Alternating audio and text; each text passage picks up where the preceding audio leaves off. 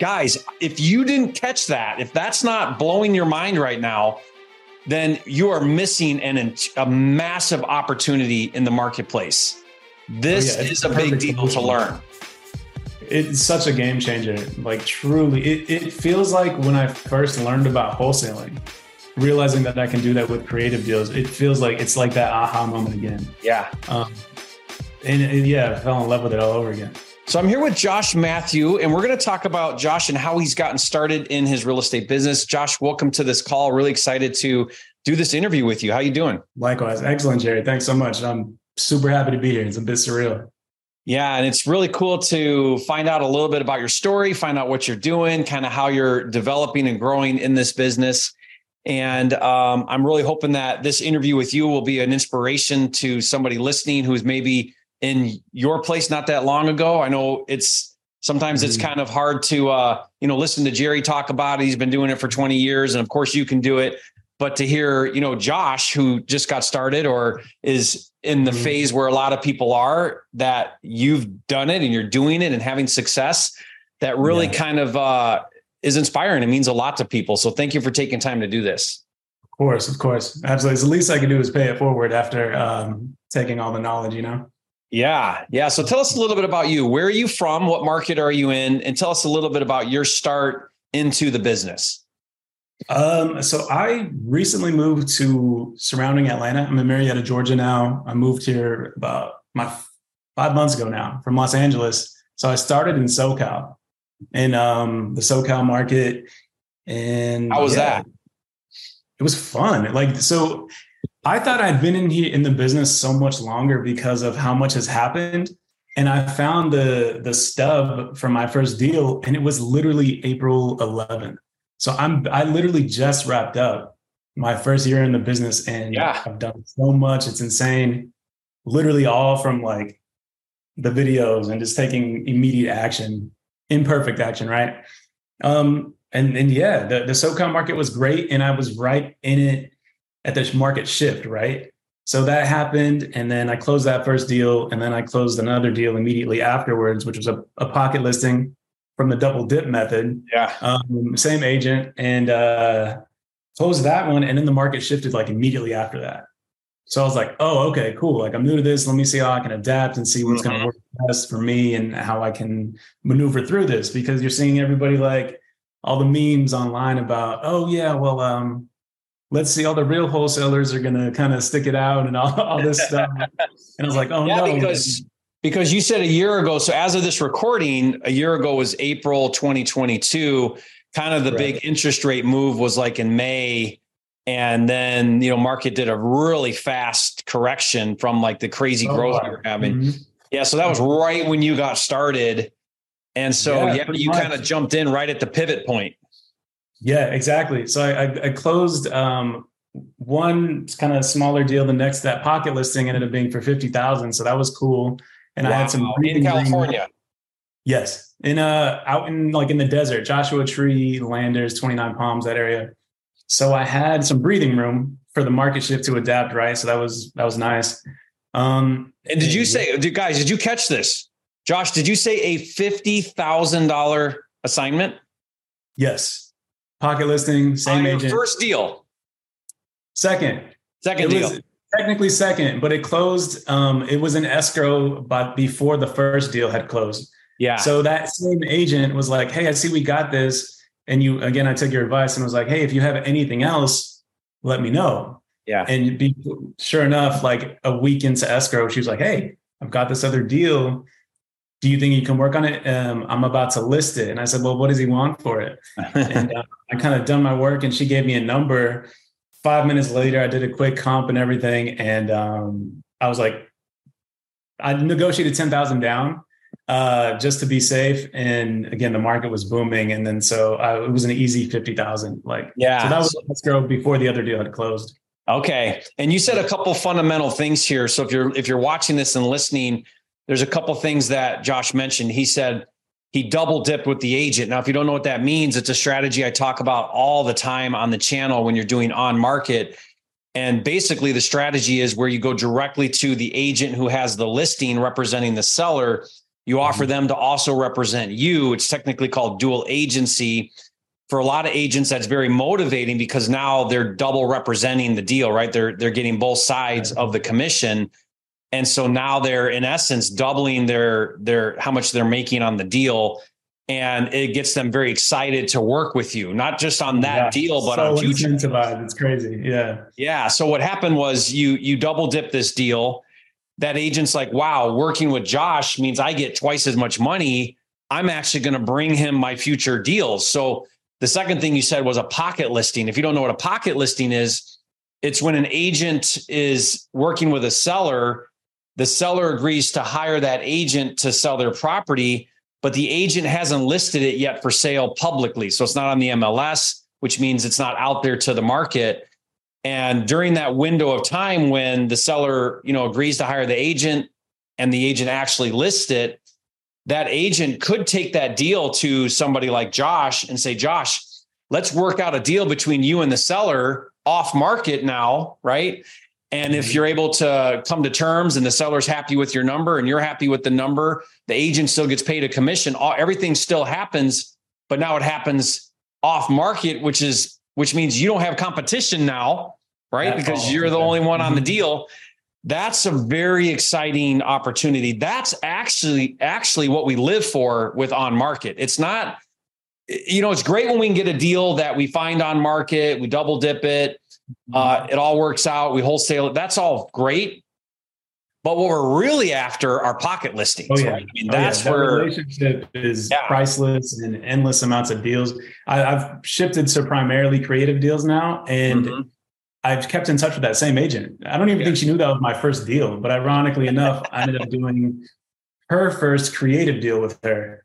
And because we still do deals now. So she's still sending me, hey, do you think this will work for a creative solution? And I'm like, yeah, this was like last week. So I still do deals with that same agent. She sends me a Christmas card. So time's going on and you're doing repeat business with the same agent, and you'll probably continue to do deals. So that one relationship, it's not one and done like direct to seller. It's ongoing as you nurture and improve the relationship. And you're 100%. Now even training your agent on creative, helping your agent understand, hey, we can even do more deals if we can be creative. Exactly. Yeah. And then she's sending them through and all of the above. She's a rock star. She's amazing. She's like, now that I'm in a different market, I've never even met her actually. So that's even funnier. But so now I'm looking, she's like, my Samantha is my go-to. So now that I'm out here in the Atlanta market, I'm trying to find another Samantha. And I think I did from PropWire. So So talk about that. So you found an agent on PropWire. Were you using the on-market tool? I was targeting, again, I'm primarily focused on creative right now. So it's just, that ended up being what worked with the shift. The market shift is like, that was like a no brainer. So once creative clicked for me, I was like, oh my gosh, this is insane. Like what was it that clicked with creative? Just that the barrier to entry for the end buyer can be so low, and the amount of value that you're able to kind of give with that is insane. It's like it's a no-brainer. You mean to wholesale a creative deal to a cash buyer? Is that what you mean? Correct. Mm-hmm. Yeah. So when you say, so what you're talking about is if you can structure a creative deal with a low entry fee and then take that to an investor, you make that a no-brainer for an investor in a marketplace that has high interest rates. Yeah, much less risk. It mitigates their hard money costs, all of that stuff. So that's what really works. So with PropWire, I was targeting seller finance deals, absentee owners owned outright.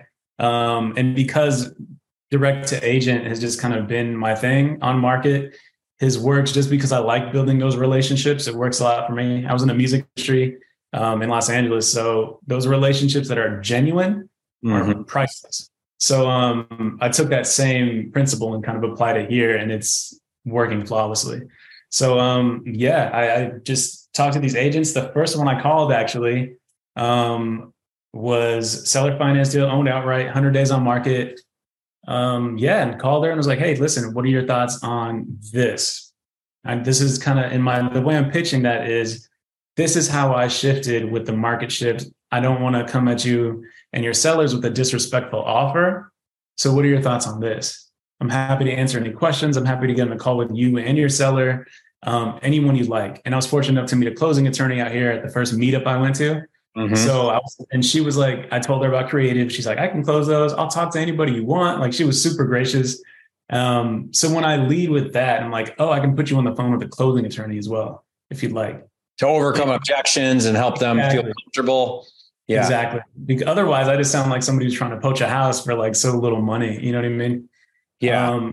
And so yeah, what you're saying, Josh, is, rather than approach the agent, if we're talking on market, with a low cash offer, which means now, all the stars have to align. There's got to be equity. Sellers got to be really motivated. There's got to be a lot of distress like that. That's how we, wholesale. That's normal and that's okay. But it's going to limit your opportunity, because now you're looking for that very small percentage of people who fit all the parameters.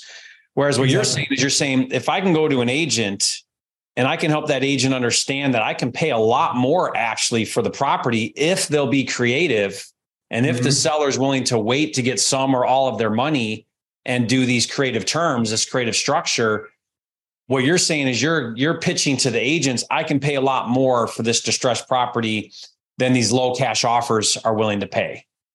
Exactly. Yeah. And that's appealing now if you can help that agent see it.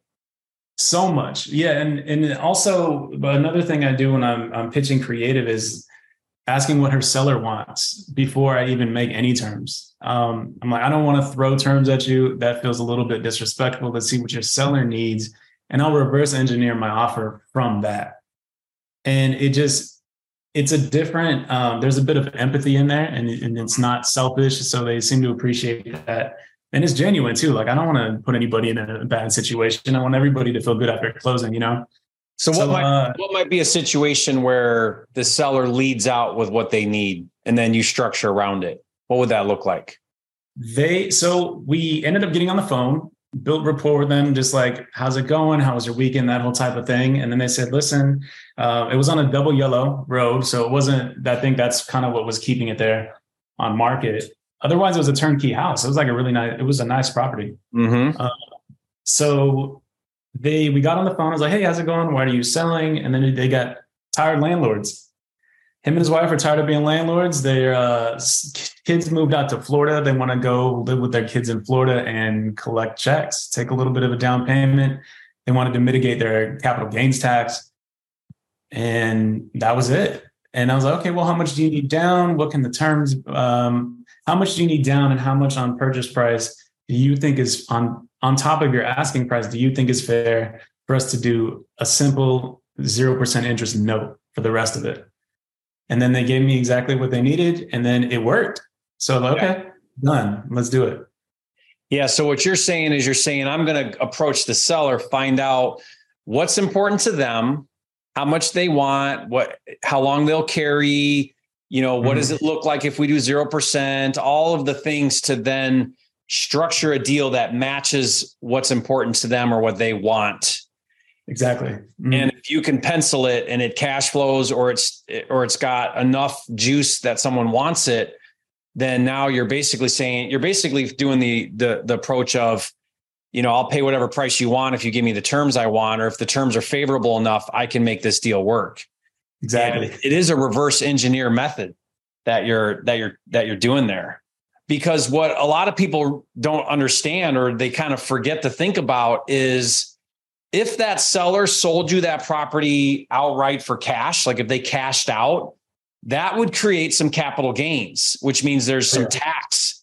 And that tax, if you pay taxes, that's a real cash value because it's taxes you pay. Absolutely. So by not having to pay taxes, that's putting money in your pocket.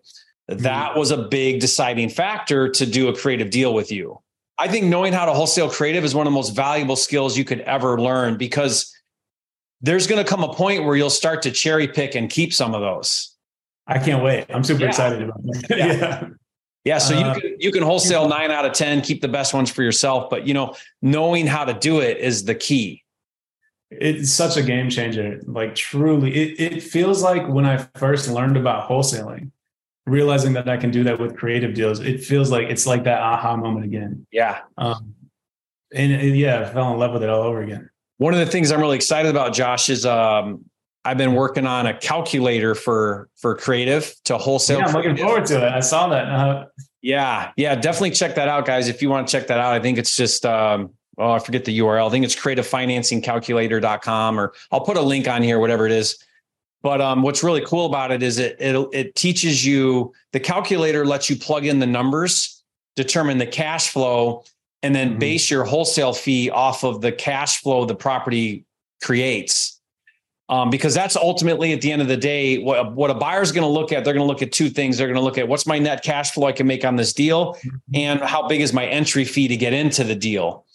If you can manage those two things, make the entry fee, I think, 25% or less of the total acquisition, maybe 30% at the max, but anything under that is going to be attractive.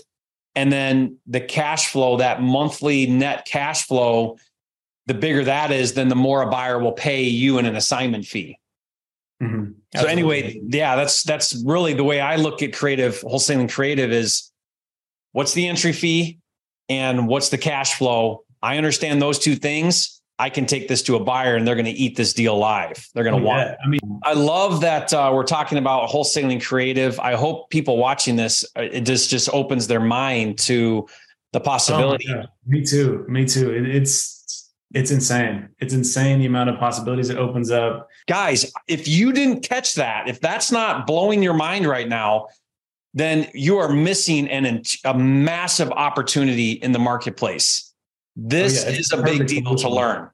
A lot of times we come into wholesale real estate and we just think about, man, I just need a deal so I can pay my bills at the end of the month. And that's so short-sighted, and you're going to struggle in the business.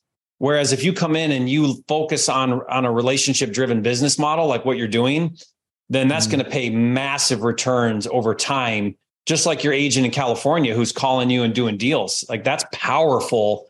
So it's the long game, though. Yeah. When you look at a relationship-driven business model, that's the long game. Because what you're saying, look, I'm going to focus my time, energy, and effort on building key relationships that are going to continue to pay off time and time again. Yeah, absolutely. And it's a value exchange, right? Like you're providing value and they remember that impression. The same way you go to Starbucks or something and they were super pleasant. And you're like, wow, I'm going to come back here. They were super nice. You don't mind doing business with someone like that. And I think that's all it is. That principle kind of can apply to anything. Yeah, that's so true. Well, guys, leave a comment and say, Josh, you are a flipping genius. It's really amazing, Josh, that you were able to do these deals and you're doing this creative. Oh man, I'm super duper humbled. I could have taken this whole time on Zoom just to praise you and tell you how much I appreciate everything, all the knowledge and everything. I bought my primary residence creatively as well on a hybrid deal. So when I moved out here, it's just been insane. So, well, I'd love to have you. I appreciate it.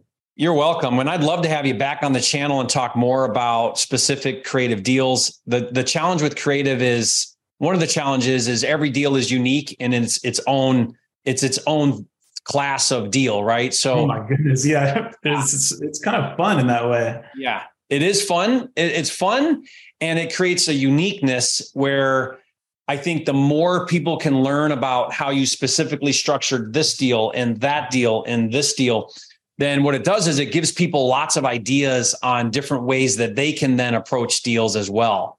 So case studies are like, to learn creative, it's all about case studies. That's what allows you to kind of build a repertoire of creative ideas. And the more, Josh, the more creative deals you do, then the more ideas you'll get on how to specifically structure future deals. And that's where gaining practice, gaining experience is going to just continues to pay forward with creative. Well, thank you again, Josh. Loved everything we talked about today, guys. Oh, goodness. Thank you. Yeah, if you guys have questions, leave a comment below and Josh will try to answer those questions. And if it's okay, Josh, we'll share maybe your contact info or like your social media. Of course, absolutely. Yeah, if people want to reach out to you, we'll put that below in the description box. And awesome. Thank you, Josh. Appreciate you so much. And we'll see you guys on the next video. Appreciate you.